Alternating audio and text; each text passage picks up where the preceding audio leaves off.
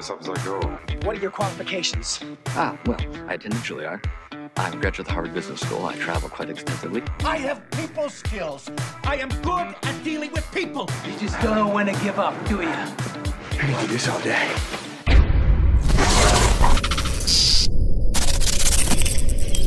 The Matt Sodnicka Podcast.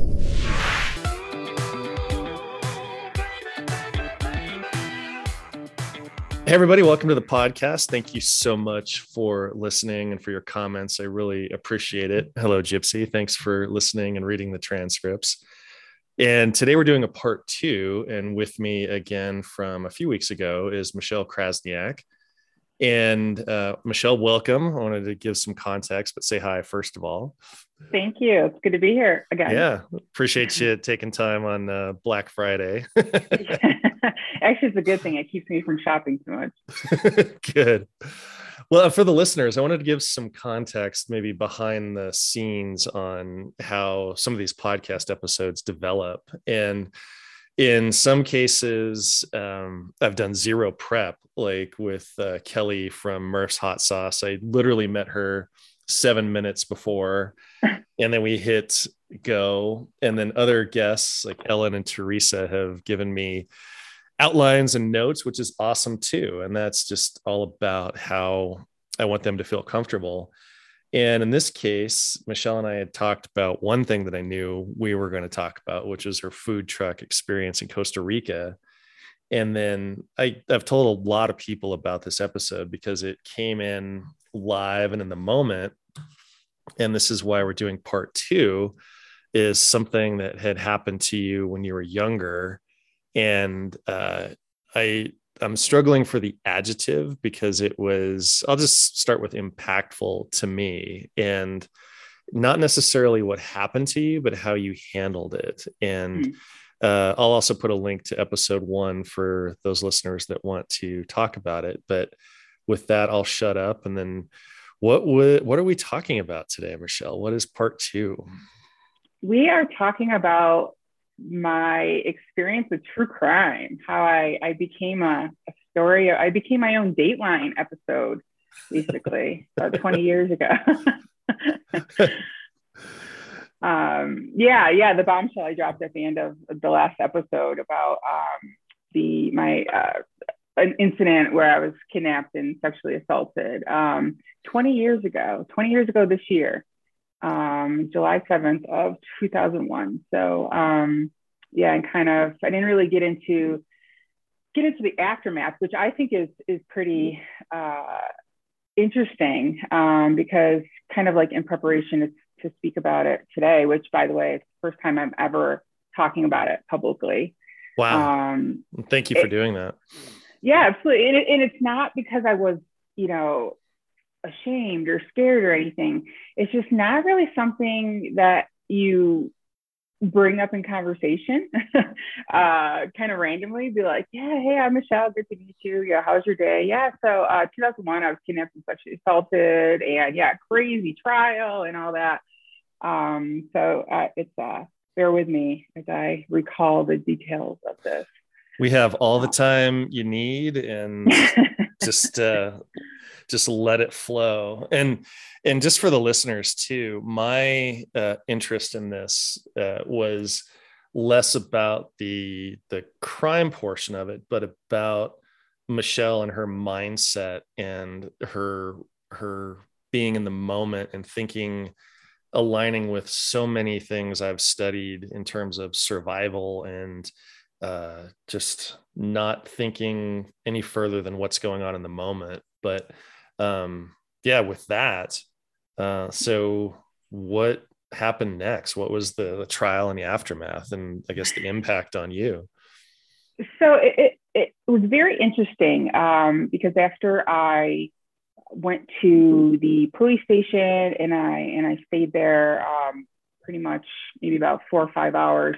I don't remember if I mentioned this before, but they had brought me back to the scene of the crime. Once I told them that I dropped all my stuff on the ground, to kind of prove that I was there, they brought me back to the scene of the crime. And, nowadays I look back on it and I'm like, I can't believe they actually did that, because they drove me in the back of a police car, basically like a detective's car.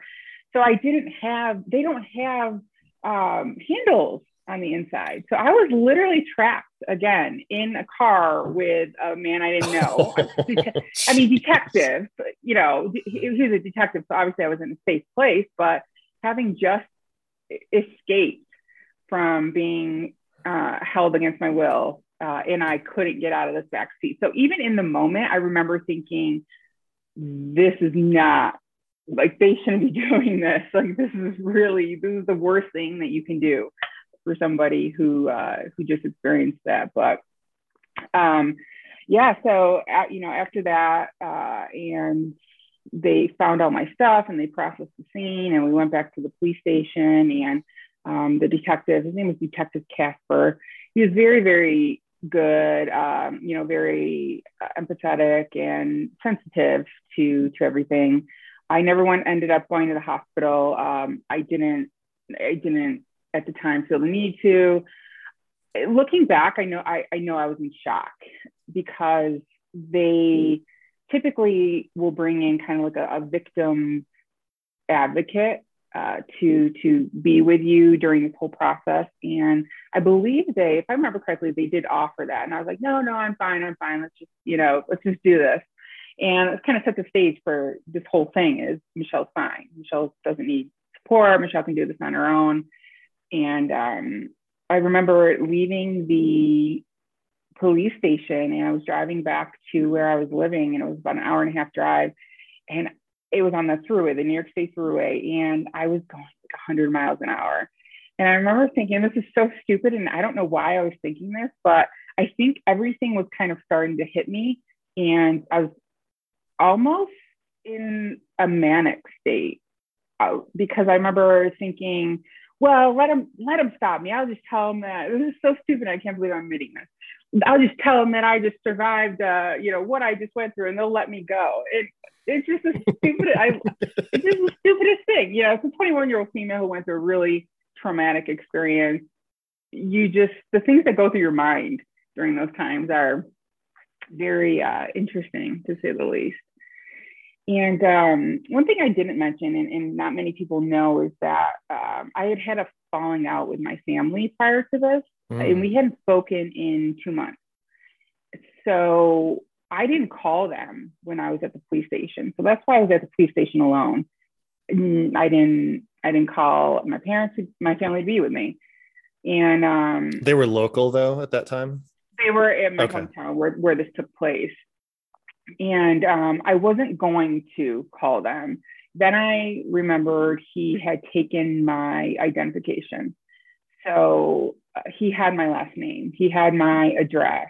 He had like all that information. And I couldn't, in good conscience, not warn them, because this guy's still out there. No idea who he was, you know. So he was still out there. If he got word that I had gone to the cops, who knows what he would have done. So I called them when I got home, and it's kind of one of those, like, how do you start that conversation? Like, how do you just, I mean, it's not, you just can't get on the phone and be like, hey, how you been the last 2 months? Yeah, life's good. Well, something happened, so I kind of wanted to work, you know, it's just, I don't even remember the conversation. I remember that I told them, and I remember pretty much all of them. They all started crying. So my mom, my sister, my dad, I have an older sister. And I remember one of my parents, I can't remember who it was, apologized to me that they weren't there to protect me.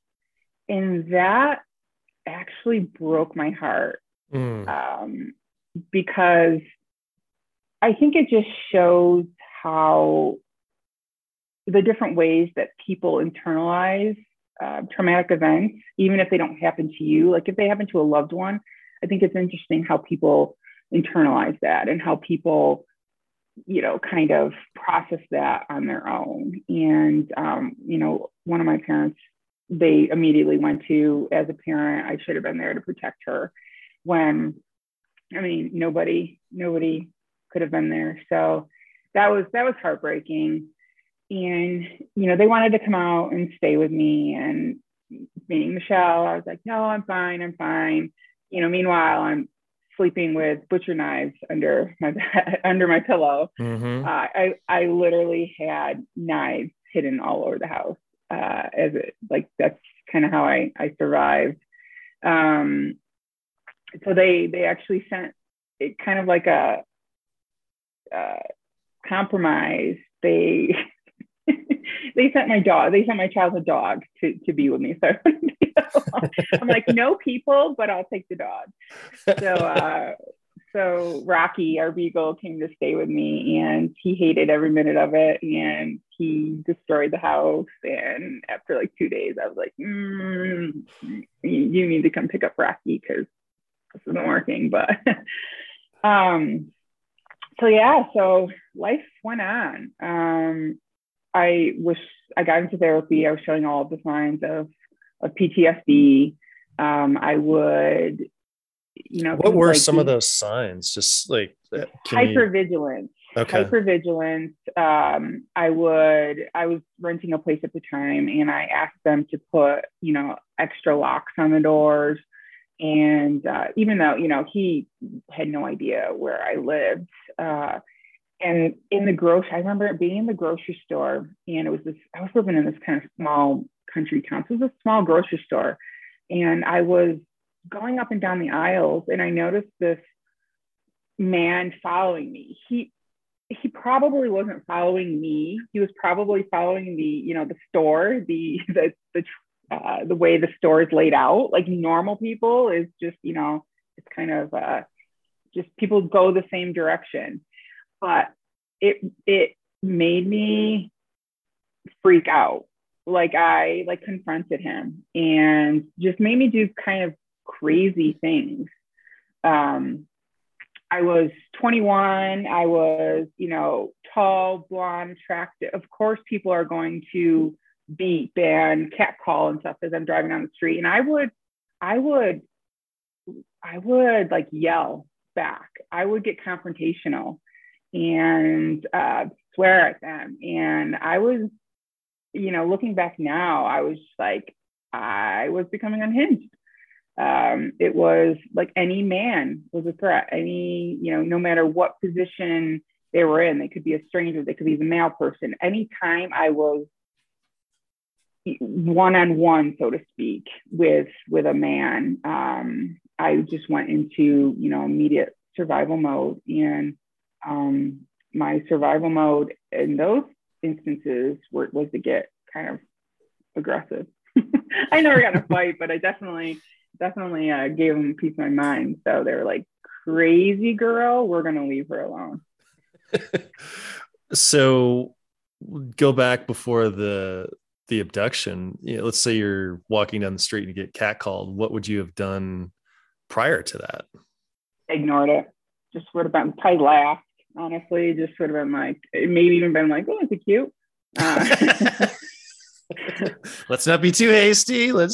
yeah. I mean, 21-year-old single female, just, college girl. So just have fun with it. And so, that was kind of a big change. Another change is that I started trying to blend in more. Baggy clothes and no makeup and unwashed hair, just kind of trying to make myself ugly, I think, because, as an adult now, I still see myself kind of as a kid back then, but looking back now and all of therapy and all of the, reading that I've done, I know that sexual assault has nothing to do with looks or, sex or anything like that. It's all about power and it's all about control and stuff like that. So, but that was my way, one of the ways I coped with trying to basically be invisible when it came to being looked at. What was the first time where you felt that your old self had come back? Do you remember through the therapy or time, and where you sort of felt as you did before, or have you ever? I don't, you know what? It might have been once I, met who ended up being my husband and started having that stability and that building that trust of trusting that he would be around to protect me and stuff like that. So Okay. it was years, so probably maybe 4 or 5 years. Wow. And at what point in that relationship did you talk about this event with him? That's a good question. I don't remember. It was probably a while because back then there was still a stigma attached to it and nobody talked about it. And so I didn't want to change how he saw me, basically. I didn't want, because nobody ever talks to me about it. I don't know. I think they're probably afraid that, it's too painful or I don't want to go there. But so I just never have, but it's just because I don't want to make anyone else uncomfortable. Did you have dates that you brought it up and didn't work out when you were seeing somebody and you talked about it, and then did they ghost you? Yeah, actually, I was dating somebody at the time, somebody different, somebody from college. And I told him when I got back to the house, he was one of the people I called. And he basically, I'm pretty sure he broke up with me on the spot. He got really quiet. And basically, he said something along the lines of, "Oh, this happened to my cousin. I know how it really, fucked her up. I can't do this." So, yeah, I got broken up either that day or very shortly thereafter. Wow. Well, it just goes back to your point about the perception, Mm-hmm. right? Yeah. Yeah. And that, I mean, that's kind of a good way into the aftermath of everything. Because, starting maybe about a week after, the detective would come up basically on a weekly basis and show me photo lineups of people.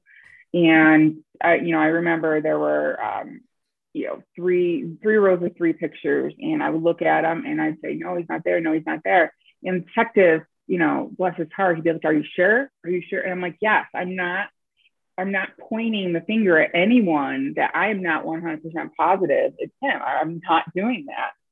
So there's probably maybe the 4th one, maybe about a month to 6 weeks after it happened to me, I get a call from him, and he was like, "Michelle, I got him." And I was like, "Okay, all right." He's like, "No, really, I got him. And then he told me the story about how this person was caught out in Wyoming 2 weeks after what happened to me, 2 weeks after my incident. And he was found he had like a bag of tricks. He was found with he had another victim, and he had my social security card in his possession. So that team out there contacted the FBI because they're like, "We have another victim on our hands. They're like, "We don't know if she's alive. We don't know what's going on." So they contacted the FBI. My name was in the system because of what happened to me. And so they got in contact with my Detective Casper, and sent this guy's mugshot. And I picked him out right away, which is interesting because, don't want to give any spoilers, but that was kind of my identification was one of his points of, my photo identification was one of his points of appeal that he tried to appeal on. Didn't work, but so yeah, there was a name and a face to my attacker. So this was 2 weeks later. He was in Wyoming. Okay. 2 weeks. Yeah. 2 weeks later, he was in Wyoming and grabbed another woman, and basically in the same way. She was walking. I believe the story with her was that she'd gotten in a fight with her boyfriend or fiance at the time, and excuse me, this guy saw this. He saw everything go down, so she started walking away. And when she got further away to where the boyfriend couldn't intervene, he grabbed her, and it had escalated from me. He probably, honestly, I was such a pain in the ass to him that he corrected it just sounds horrible, but I think he corrected all of his mistakes that he made with me, because he just wanted to get rid of me because I was really a huge pain in the ass for him. And I took the fun out of it for him. So she was a different kind of victim. And he was driving a van, actually, at this point. He had gotten rid of the car that he had me in, and he kept her handcuffed in the van for hours. And he had a bunch of sex toys and stuff in that bag of tricks. And he assaulted her for hours. And then I know all of this basically from newspaper clippings, and I'll get into why, but she was able to signal. They stopped for breakfast, and she was able to signal to a waitress that she was in trouble, and the waitress contacted law enforcement and rescued her. Do you know what she said or what she did at the restaurant that tipped him off? I think she kind of, I don't know for certain, but secondhand, I wasn't allowed to sit in her trial. So I don't know. All I know is from newspaper clippings and kind of what I heard from their investigator. But I think she said something like she made eye contact in some way, kind of like you see on a TV show. I remember, I want to just briefly jump off that for a second. I remember an Instagram post from some bar somewhere that said, and it was a paid ad that was directed to their female customers. It said, if you ever feel safe, or if you feel that your drink was tampered with or something like that, that they had a special order that you could talk to the wait staff about. And I've seen things at stores that are, and I noticed these things. Most people don't. There's something called a code Adam at department stores, grocery stores, where you can just say that, and then they'll actually lock down the store if you or somebody else thinks that it's a kid leaving with somebody that they shouldn't be. So anyway, that just popped into my head when you talked about the signal and the code word. That would be if there was something that became like Amber Alert in the lexicon of restaurants and bars and things that, anyway, sorry. Yeah. Oh no, you're fine. So he was captured out in Wyoming, and I was contacted shortly thereafter by their investigator, who asked questions about my attack and what he did with me, because there were a lot of similarities. And so I gave him the story, and I'm not sure how long it was a few months, maybe 6 or 7 months, when they asked me to come out for the trial, to testify at the trial. In Wyoming. But it was kind of, in Wyoming. Okay. But it was kind of like testify with an asterisk. And the asterisk was that he was claiming consensual sex. So it was his word against her word thing, as these always, I shouldn't say always, as these very often turn into. But Wyoming, at least at that time, had a law called prior bad acts, where even if they had not been convicted of a crime, they could introduce, prosecution could introduce these charges into a current case and to show history. So they flew me out there kind of as their secret weapon, so to speak, to keep him off the stand, basically, to keep him from claiming consensual sex, because he was going to testify and, say all that until he found out I was there. And then it kept him off the stand.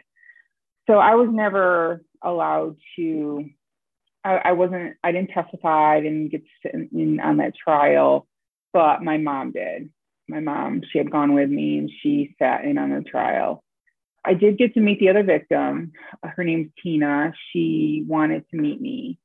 And at the time, I don't think I'd ever met someone so broken. Like, it's so hard to explain. And I don't know if you've ever met anyone where they're a shell of a human being. You just look in their eyes and you're like, this person is destroyed. Like, their soul is just destroyed. And that's what I saw, and it broke my heart. We weren't allowed to be alone together. Obviously, we couldn't talk about our cases. So we had, the prosecutor was there, and she didn't even really want to talk. She just wanted to be near me and to meet somebody who had experienced him as well. And so we just chatted, and I'll never forget. I can still see her in the corner of the booth in this restaurant, and she was trying to make herself so small. And it made me think back to where I was trying to make myself invisible too. You just kind of want to disappear. And she was at that point. Well, you talk about if I've ever met anybody that's been broken like that. I think there's been a few times in my life where I've felt that way for sure. And I just went back. I haven't thought about this memory in, oh boy, probably 25 years or so. When my mom died, that there was a friend of mine, Michelle, actually, who had lost her fiance, like right about the same time. It was just, he was in a car accident. I lost my mom to cancer. And she was the only person that, just because of the recency and the intimacy of the loss, that she and I hung out a lot. And that's what reminded me of your story with Tina, was that we didn't have to say anything. We didn't have to collaborate, or there are often times that we would just walk. We would just go for walks. And it was truly the only person that got it. And there was such a calm in not having to ask or be asked how you're doing, or, hey, what happened? It was just this immediate bond. And I think the ultimate humanity in it too. So as you were talking about that, and that took me back to that moment, and I know what being a shell feels like for sure. Yeah. I actually looked her up not too long ago, tried to, and because I know her full name, and I couldn't find her, but I'm going to keep trying. I didn't really, I can, log into places and see if I can find her. If somebody exists, I can find them, unless they truly don't want to be found. I want to know more about that. Oh yeah, I'm like the FBI woman. You hear like a woman is on the level of the FBI when it comes to finding things. I can find anything about anyone. Ooh, I want to put that in my back pocket. Yeah. I know, I really should be a PI. But so I remember I was not allowed to be in the trial, but I could be there for the verdict. So I went in and sat with my mom in the courtroom in Wyoming while they read the verdict, and he was guilty on all charges. And I don't remember what went through my mind, but all I remember is that I just broke down and ran out of the courtroom, and I locked myself in the bathroom. What was the emotion you were feeling? I don't know. I think looking back now, and I don't know if I'm, projecting now, but I wonder if it was because she got her justice and I hadn't had mine. Yeah. Yeah. So they had charges against him. He was going to be extradited back to New York to face those charges. So it was only a matter of time until my trial. Whether or not he would have been convicted, remained to be seen. But I was happy for her. I'm genuinely happy for her. And I can say this with complete honesty, that even then, I felt like she needed that justice more than I did. I felt like she needed him to be serving her sentence, so to speak, more than I needed him to be in prison for mine, if that makes sense. Mm-hmm. He was convicted of everything, and I think the charges equal like 120 years in prison he was put in for, which, given the history of him, is nothing, because I don't want to get into a rabbit hole, but he's actually a convicted felon and had just gotten out of prison about a month prior to grabbing me. He is a lifelong felon, attempted murder, assault with a deadly weapon, robbery, escape. He escaped from prison in Florida, so that's fun. So a really, really bad guy. And so he's in prison for the rest of his life. And after that, a couple months later, he was extradited to face charges in my case.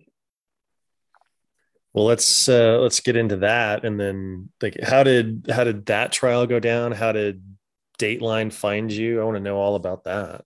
Oh, no, it wasn't Dateline. It was I Survived. Oh, sorry. No. So the trial, that's another thing. I don't remember the trial. I wasn't allowed to be in there I remember the grand jury proceedings more than I remember the trial. And for the trial, I wasn't allowed to be in there, but my family was. The district attorney put me in a room. I think it was a law library in the courthouse. And I sat there for, I believe the trial lasted 3 or 4 days while everyone testified until it was my turn to testify. And it's so weird to me that I have zero recollection. And, therapists have told me that it was like a disassociation, like a dissociative state that I went in, because seeing him and talking about it was so traumatic, or was going to be so traumatic, that I completely just wasn't present for it. And it was the weirdest thing. I do remember one thing, and I don't know why this sticks out in my mind, and I don't remember if this was the grand jury or the actual trial, but his defense attorney was questioning me. And like I mentioned before, they went after my identification of him. So he asked me to go through the story. I was walking at night, and what time was it? I was 2 o'clock in the morning. Was it dark at 2 o'clock in the morning? I just looked at him. I'm like, and I was like, it typically is. And I do remember like there being like snickers, like the jury started like snicker, like people started like laughing underneath their breath when I said that. Cause I'm like, you're such a dumbass. Again, I don't remember if that might have actually been the grand jury proceedings, but yeah, I was just like, oh, this is gonna be fun with this dude. But yeah, I testified, and I don't remember breaking down. I don't remember anything. And it's so weird because I have an excellent memory for the smallest details. Like I can remember everything about the attack. I can remember how he smelled. I can remember his voice. I can remember the feeling, stickiness. It was July in upstate New York. It was so humid. I can remember exactly what I was wearing. I can remember how my shoes felt. Like I can remember every little tiny detail, but I cannot remember the trial. I just think that's so interesting. I can relate to that a little bit because I've told people that I can process powerful emotions or information, but not both at the same time. And so when I say powerful emotions, it's more in the context of, I've worked very hard to not be someone that gets upset easily or ever. And this would be in the context of, say, something like a romantic relationship or something that's a powerful emotion. And as you say, the disassociation, I've experienced that in minor comparison to you, where like I'll remember everything about how I was feeling and things like that, but what was actually said, sort of the facts behind that, no clue. And I'll tell people that going in, it's like, look, we're going to have like an in-depth, powerful emotional conversation. We'll probably need to take some notes if you want me to remember something coming out of this. And I think one of the other books that I had maybe referenced in episode 1 was The Science of Fear. And they talk about the amygdala, and they talk about interviews with soldiers or police officers. And there was one that stood out to me, is that this officer remembered in slow motion, he described them as coffee cans floating by, and he could actually read this title stamped on the bottom of this coffee can as he described it. It was actually the shell casings from the pistol being, because that hyper focus, right? That's what the amygdala, and again, not a neuroscientist, not a doctor here, but just from my amateur reading, that's what the brain does in those situations, is shuts off everything that it perceives as non-essentials. So the fact that you were in a hyper state, hyper emotion, hyper focused, it makes sense to me that you don't remember any of it. That makes complete sense, because I can literally still feel the gun in my back. Like just 20 years later, I can still feel the barrel of the gun in my back. And so that's very interesting, and it makes a lot of sense. Which it's interesting how that comes across to other people, though. I was truly concerned, and I believe I mentioned this in the previous episode. I was really concerned about how I was perceived, because the local paper covered the trial. They didn't mention my name, but they said something along the lines of, as the victim matter-of-factly recounted how the defendant asked her if she valued her life. So I don't think I mentioned that part, but in the car when he had the gun, basically he had the gun in my head, he asked me how much I valued my life. And so as I was recounting that in the trial, I apparently said it matter-of-factly. And so that's. And what was your answer? So matter-of-factly. To him? To both questions, yeah. Well, to his name was Dale, to Dale Dean, I got into the whole, I love my family, and, the whole basically begging for your life thing. But I just became really hyper aware of how I was being perceived, and how I wasn't coming across as enough of a victim, if that makes sense. I wasn't crying. Totally, I wasn't a mess. I wasn't. So it was a legitimate concern, at least of mine. I don't know if the state, the prosecutor, district attorney, if he was concerned. It wasn't like, you need to show emotion, but would they believe me? And, looking back now, what a horrible position that assault victims are put in, when you have to be concerned that you're not enough of a victim and it wasn't bad enough and you're not crying, so are people not going to believe you? And because these are the wounds, these are the things that people deal with that are invisible. So yeah, so that's how I was portrayed in the paper, which was fantastic. But yeah, it's kind of like, I look back now and I'm like, you know, people report on what they see, and I was matter of fact. I was, you know, that's why I can look back now and be like, I don't think I got emotional or choked up or anything, because if that's how I was coming across to everybody, then that's kind of how I was. I was matter of factly describing everything.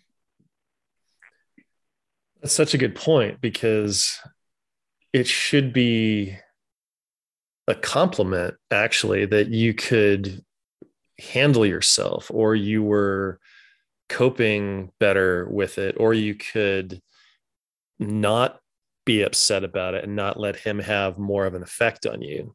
And which those are all positive things, but in the context of a for lack of a better term, I'll call it the performance for the jury. Not that you're making things up, but that I know what I mean. Your character was not devastated by this. And I know you didn't see Tina's trial, but those are all good things that you were able to do, and it should not impact that. It actually kind of, it carries through, and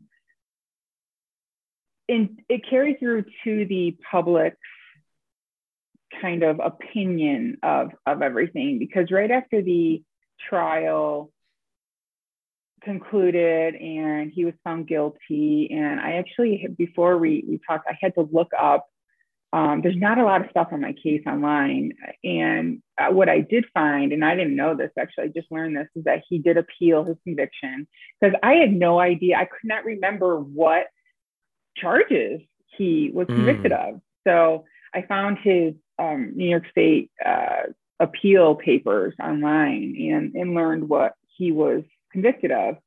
But after the conviction, somebody wrote into my hometown paper, and she actually gave her name, and I still remember her name. I won't shame her. I should shame her, but I won't.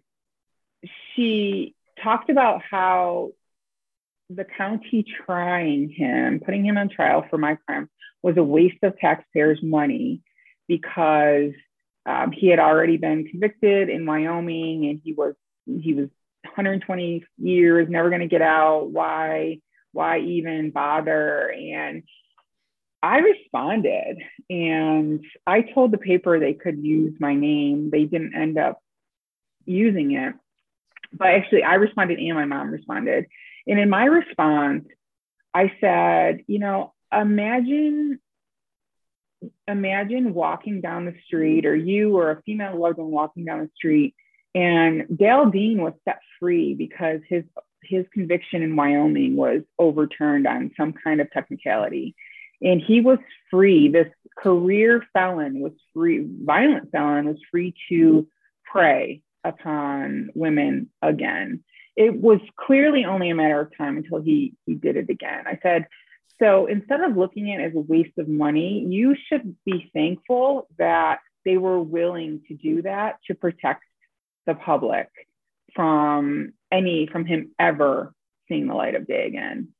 And I said some other kind of snippy things that didn't make it into the paper. They heavily edited what I wrote.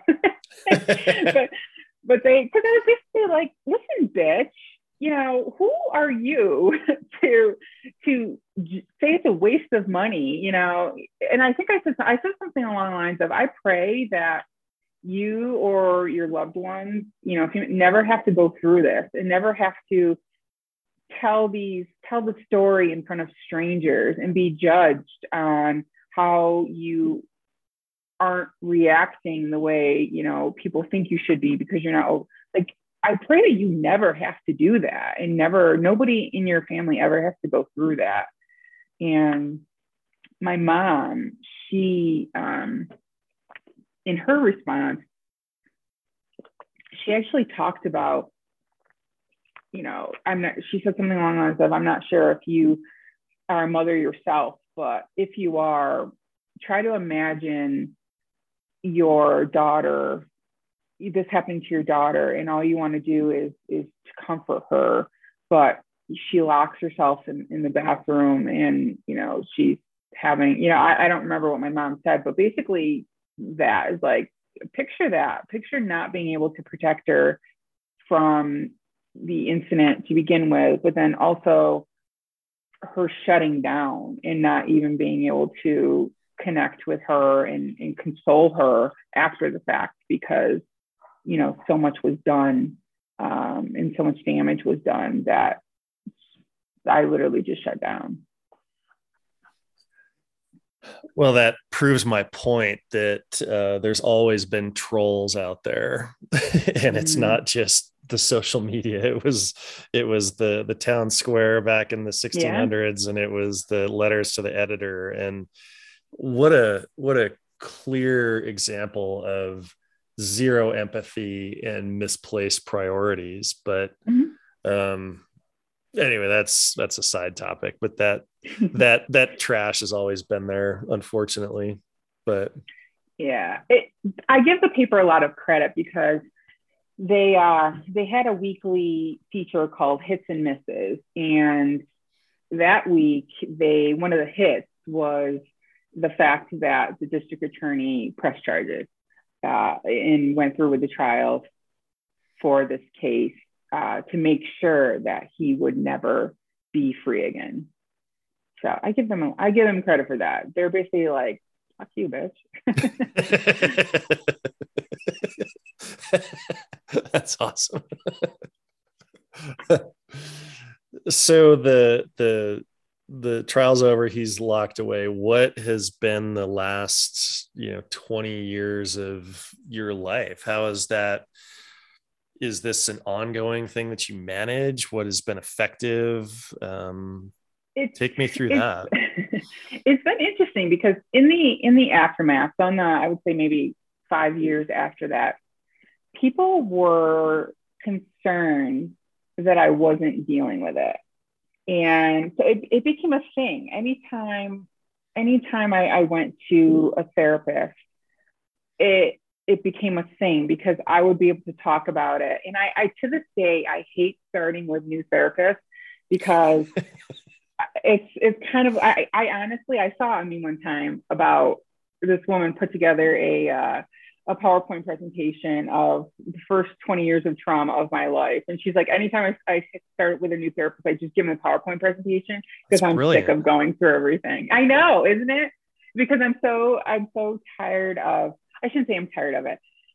I get the same reaction every time I tell the story. And it's basically, mouth agape, like, are you fucking kidding me? And and I always find myself being like, yeah, but that's 20 years. That's fine.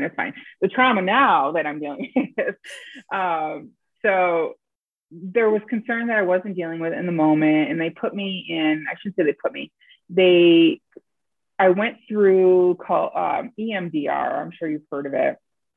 Eye movement desensitization and reprocessing, because they were thinking that I was still in that hyper vigilant mode, survival mode, wasn't processing the emotions that were supposed to come with it, or that came with it. So I did a few months of that, and I remember there being one breakthrough, and I'm kind of laughing about it now because I never found myself crying really after it. I never really cried over it.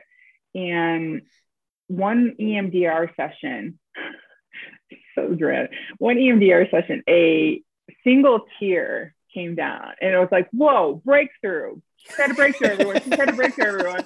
And it was just like everybody kind of like just grasped onto that one tear. And I was just like, oh, I'm cured. I'm never going to hear people. And I actually think that was my last EMDR session, because it was like, all right, you're fine, moving on. But it really hasn't. It really hasn't affected me beyond the first kind of 3 or 4 years. Kind of going back to once I met my husband, and my life became very stable and became almost boring and monotonous, and it was fantastic, and it was healing, and just being with somebody who, we took care of each other, and that was healing in and of itself. So I remember on the 10th anniversary, so 2011, I received a bouquet of flowers from my parents on the 10th anniversary. And I was very surprised because, as I mentioned before, people didn't talk about it with me. And I know that they don't want to upset me. So I don't think it's anything nefarious or mean, or they don't care. I just think that it's just to protect me. So to receive those flowers was great, because it kind of opened up that line of communication around, it's okay to ask questions. It's okay to mention it. It's okay to bring it up. I'm okay. It's not going to, make me break down or lose my mind or anything like that. In fact, it's actually good for me to talk about it. So, but I never really talked about it with any of my friends. So it's kind of, I don't want to say it's the elephant in the room, because it's not like it's awkward and people have to watch what they say around me. But I think it's, at this point, everybody's moved on. I don't think that people they see me and they automatically like, oh, that's her. That's what happened. But in the years after, I think that was probably there was a lot of eggshells. It may not be an elephant in the room, but it might be a goat in the room. It's like the, oh, this is awkward. So. Well, I think what your point here is that it's okay to ask questions, and it's been something that has transformed me in doing some of the more powerful episodes of this podcast and just in conversations. And this covers, I've had topics with African Americans, and they say the same thing, or people that are LGBTQ, or anybody in situations like this, or cancer or trauma. It's okay to ask questions. It's still on the responsibility of the asker to be as sensitive as you possibly can and not be blunt or anything like that, but just understand, and what they've said, I don't want to put words in your mouth, but that you're curious, you want to know. And if you're coming at it from a place of compassion and being genuine, then the questions, I think, are okay. Mm-hmm. Yeah, absolutely. And even curiosity.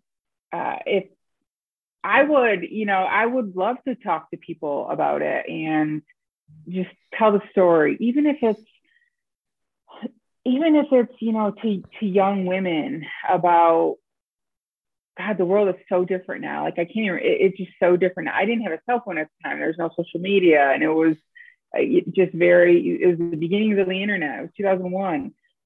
So all this information sharing that's available now, it wasn't there back then.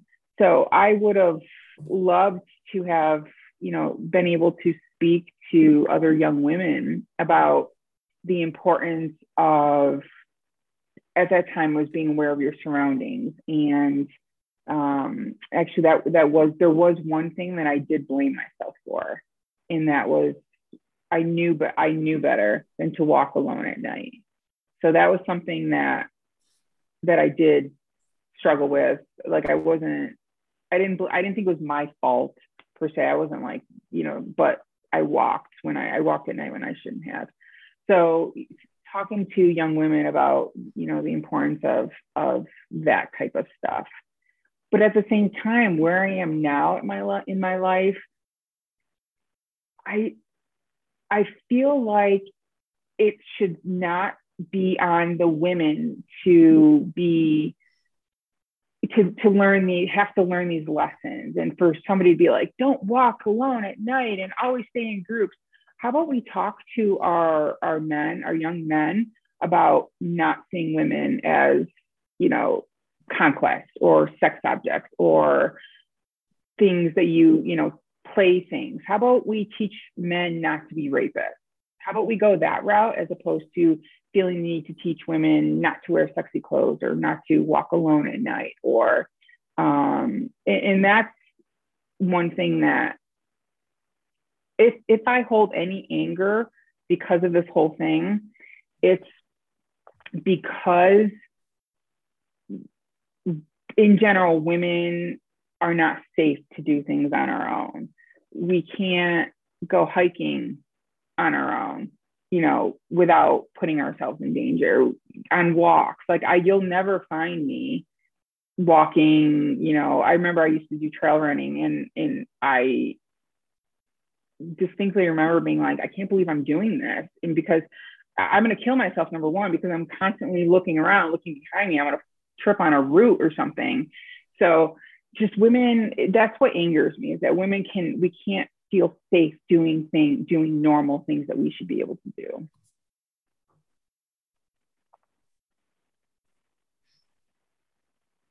Right. Yeah. Your clothing and your location on the planet should never be held responsible for that. No. Nor we should be you able to do what we want. Exactly. And it's not the case. And it's unfortunate, and it's so sad that we can't. I mean, even if we are hiking with a dog, it doesn't matter. It's like we always have to be hyper vigilant about our safety. And I guess I learned that the hard way. Yeah.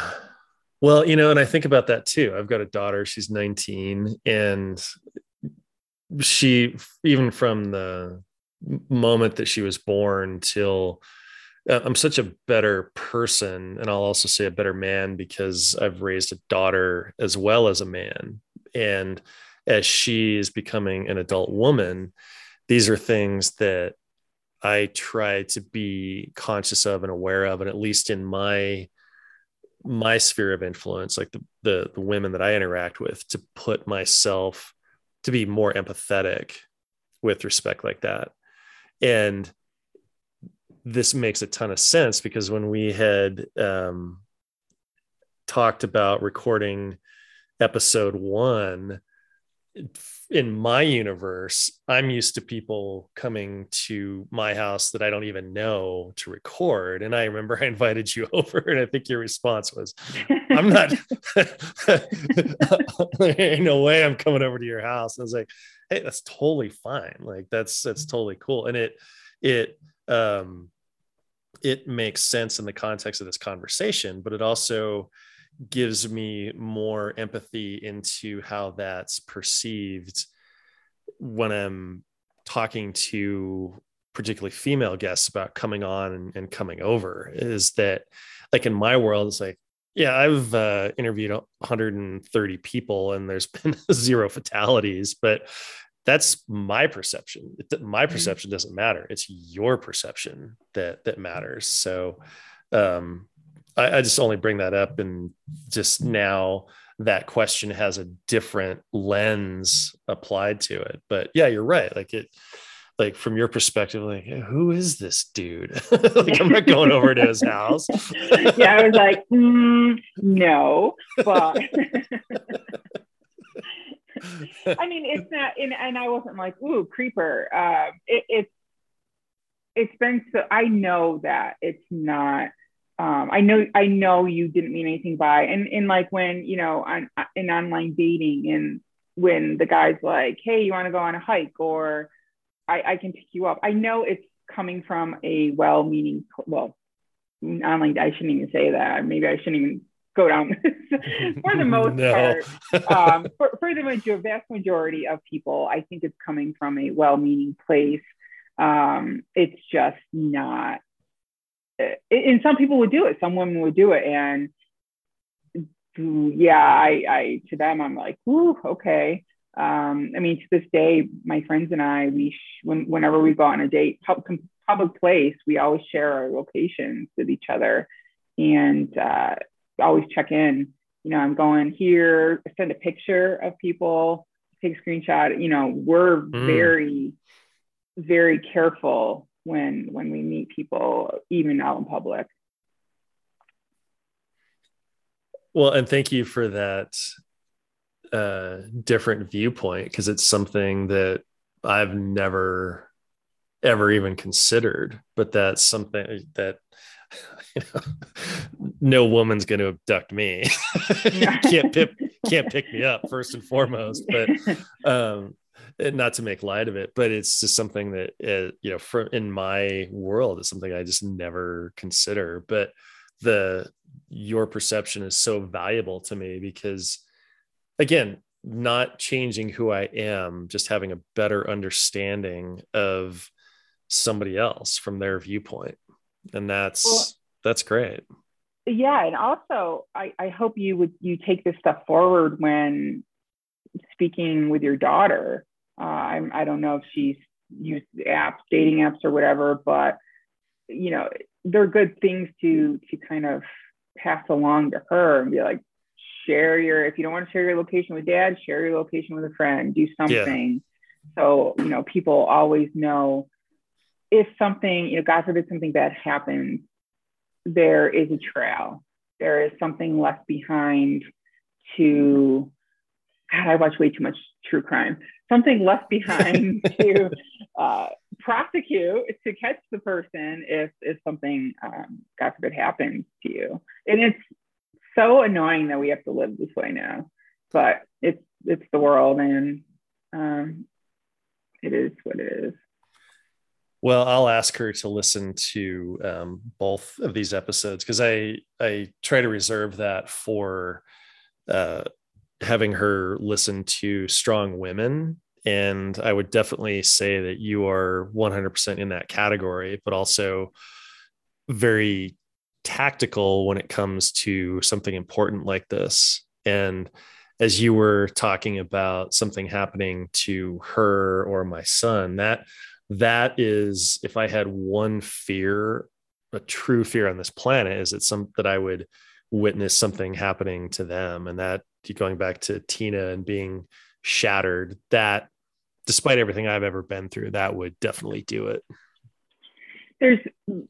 Speaking of Tina, when I was trying to locate her, cyber stalking her unofficially, there are actually a lot of news articles on her case. So she did, I'm very, very proud of her. She did end up speaking out publicly. The papers do use her real name. And when, after the verdict was read, or after, it might've been after he lost his appeal in her case, I think they contacted her and she spoke out about it, and she sounded good. You know, she sounded like she was on track and healing. And I was so happy to see that, because that was, you know, stark contrast to the person that I encountered in the fall of, I think it was 2001, or maybe winter of 2002 when I went to the trial. So she's, at least based on the newspaper clippings from 10 years ago or so, she sounded good. Maybe that could be her legacy. Like I'd mentioned before about the drink order. Maybe that could be something that could become a thing is that you go to a bar or a restaurant and you see if they have like a Tina Martini, and that's a code word for someone in distress. Interesting. Yeah, that'd be interesting. And I'm gonna keep looking for her. I'd love to reconnect with her to see how she's doing. And I actually, it's crossed my mind, and I fight the urge, but living in Colorado now, we're very close to Wyoming. I have considered on more than one occasion going up there to see him. So he's incarcerated in Wyoming and not in New York. Mm-hmm. Okay. Correct. Yeah. Yeah. He was never, after the trial, once he was convicted, he petitioned the court to be returned to Wyoming. So side note, when you come from a small town, everybody knows everybody. You go to high school with either them or their siblings or whatever. So the people working at the county jail at the time knew my sister. So he asked the courts to send him back to Wyoming because he didn't want to be in the county jail anymore because they were giving him a hard time because they knew me. So, and the judge was like, yeah, no, you're staying. So poor guy. So he had to stick around for the sentencing. But once he was sentenced here, he was shipped back to Wyoming. Have you thought about what you would say? You know what?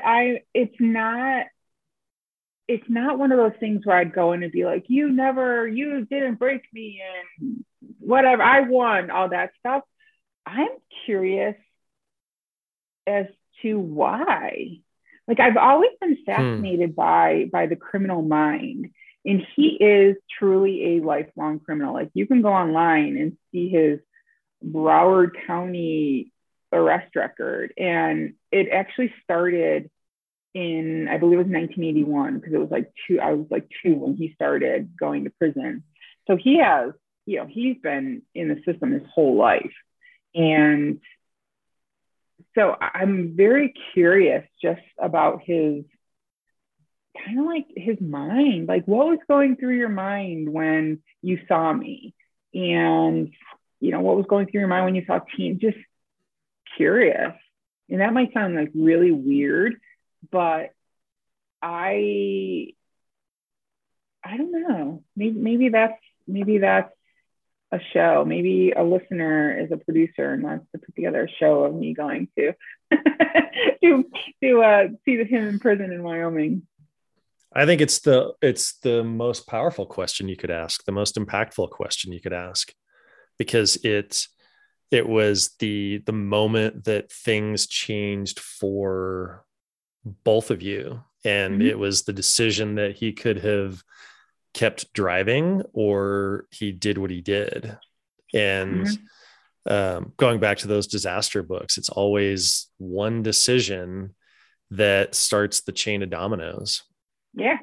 Yeah. And that's exactly it. Because if there were so many what ifs over the last 20 years. So what if the cab, it wouldn't have been a hour and a half wait for the cab and I was able to get a cab ride home? Or what if I went to after hours with my friends? Or what if as soon as I saw him, I crossed the street? There's so many what ifs. And, over the years, I've thought about writing a book on it, but I don't want it necessarily to be a straight kind of like nonfiction book about the event. I want to explore that what if, because another thing that's fascinated me, and I always go back to, and I don't know why I do this, but knowing what I know now, knowing who I am now, and knowing how the event changed me, would I, if given the choice, would I choose to go through it again? And that's, not to get all like philosophical, but that question has run through my mind so much. And the answer has always been yes. Yes, I would.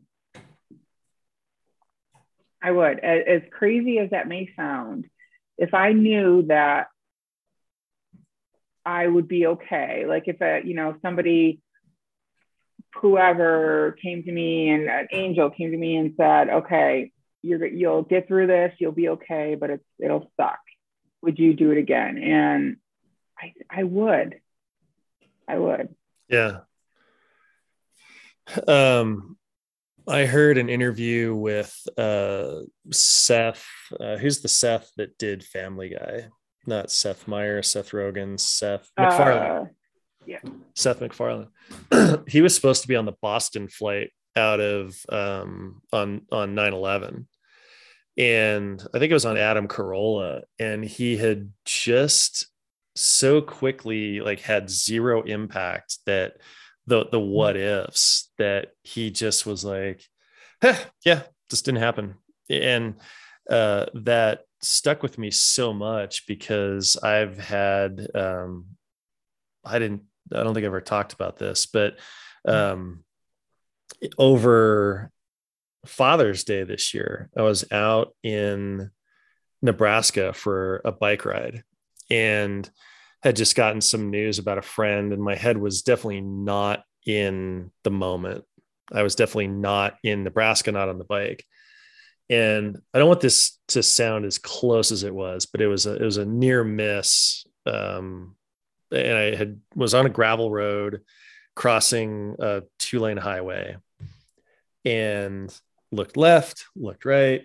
Maybe I looked left, maybe I looked right again. And I went, and I had got both tires across the asphalt. It was on the dirt. And then something that came behind me. And again, I don't want to over exaggerate it, because there was no screeching tires, there was no horn. But it was the fact that I didn't perceive what was happening. So I'm going to go back next year and do this ride and look at that intersection, because something was off. It was either a hill, or it was the truck was going 80 and a 55 or something. I don't know, but didn't even notice it. And for about an hour, I was thinking I would have been turned into salsa on Father's Day. It was on that Sunday. And that was in years and years ago, I had to actively work through the what if, like, like a car runs a red light or something, like, oh, and I would just have a string of what ifs. And I've had to actively work so hard to stop that thought process, because what if can outweigh the what is. Mm-hmm. And that I'm not going to call it a near miss anymore. I'm going to correct my perception of it. The miss, right? And again, I don't know how close it actually was, but that sort of reset that operating system I'd worked so hard to correct, because of the impact it would have had. And so I can tell that story now somewhat dispassionately, but it's one of those things.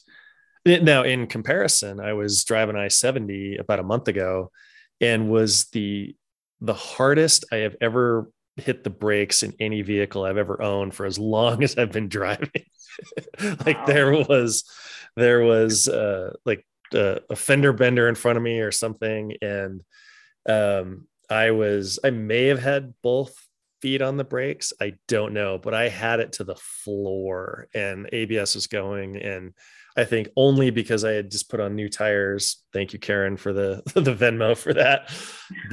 And I remember coming up and just getting closer, and ended up still having, with the brakes on, having to miss by a foot the car in front of me and go into the other lane.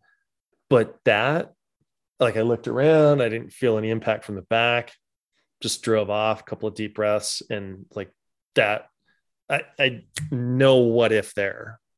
I mean, I know the car would have been totaled. I may have been hurt. I don't know. But like that one, was back to normal, where it's like, all right, whatever. So I completely empathize with you on the what if part. But I think that the the most powerful thing that you've said is that you would still go through that. Mm-hmm. Especially now, and I think I mentioned this in the previous episode, where at the time, the statistic was that 1 out of every 4 women would be victim of sexual assault in their lifetime. And I got to thinking, let's say me, my sister, my mom, and I don't know, a friend or an aunt or something, all in a room. I would still choose to do it. I would do it because I wouldn't want them to have to go through it. Because I instinctively knew that if I made it out alive, I would be okay mentally, emotionally, eventually okay. And then I would take the lessons away from it. And I did. And that's why I would always choose to do it, because the person I am now is so different than the person I was then. It taught me, this level of resilience and being able to take care of myself and self-confidence. Like, James, if you can talk yourself out of that, like, I should go into sales. I mean, I could talk anyone into anything. Like, if I could talk him out of, if I could talk my life out of something, just by being a pain in the ass, like, that's kind of my claim to fame, is annoying the shit out of everyone. So they're like, just go. You would crush in sales. Trust me. I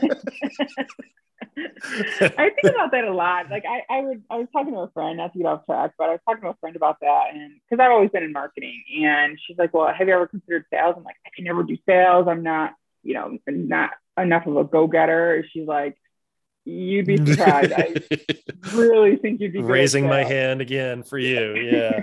Give it a shot. That's the thing. That's what I've told the sales reps that I've led, is that you cannot fuck this up any worse when you go into that first meeting, because they are not buying from you now. Mm-hmm. Don't be afraid. You're at 0. You can't screw this up. So yeah, the fact that you've been in a car with a gun to your head, what is a sales meeting with a CEO going to do to you? Yeah. Yeah. You're house money there, Michelle. I'm like, gangster. Whatever. Well, it's actually kind of funny because and I did talk about this in therapy one time. People in higher positions, so CEOs, CFOs, whatever, they don't scare me. I know people get like super nervous about executives and stuff like that. They don't scare me. Like I'm the person at a cocktail party who is in the corner talking to the CEO, or, I can talk with anyone, and they've never scared me. And I always kind of wondered, being shy, because believe it or not, I am pretty introverted.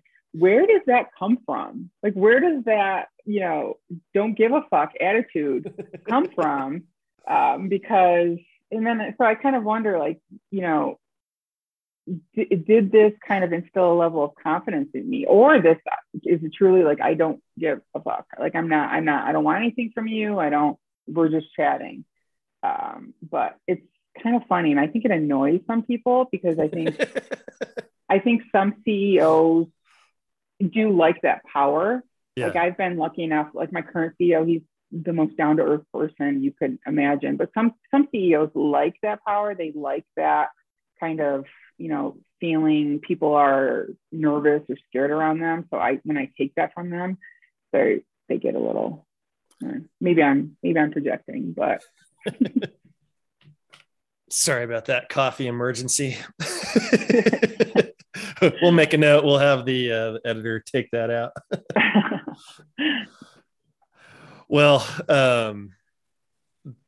thank you for the first conversation, and thank you for this one. And I had pondered this one a lot, because I am not a fan of the true crime things, and I have to be very careful with my emotional diet. And so I wanted to make sure that, just for me, that I focused on you and your mindset over the details of the events of, that night. But I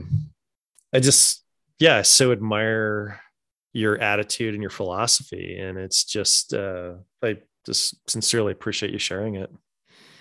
Absolutely. I appreciate you having me on. I hope that like a couple of your listeners have some great messages. So I really appreciate the support and the kind words. Yeah. You're doing great. And let's start getting you some sales resumes out there. I know. I know. I don't know. I love the writing and the marketing. Awesome. But I need you sales guys to start working those leads, man. You're killing me. Killing me. Well, Michelle, thank you so much for doing this again. I really appreciate it. Absolutely. Thank you for having me.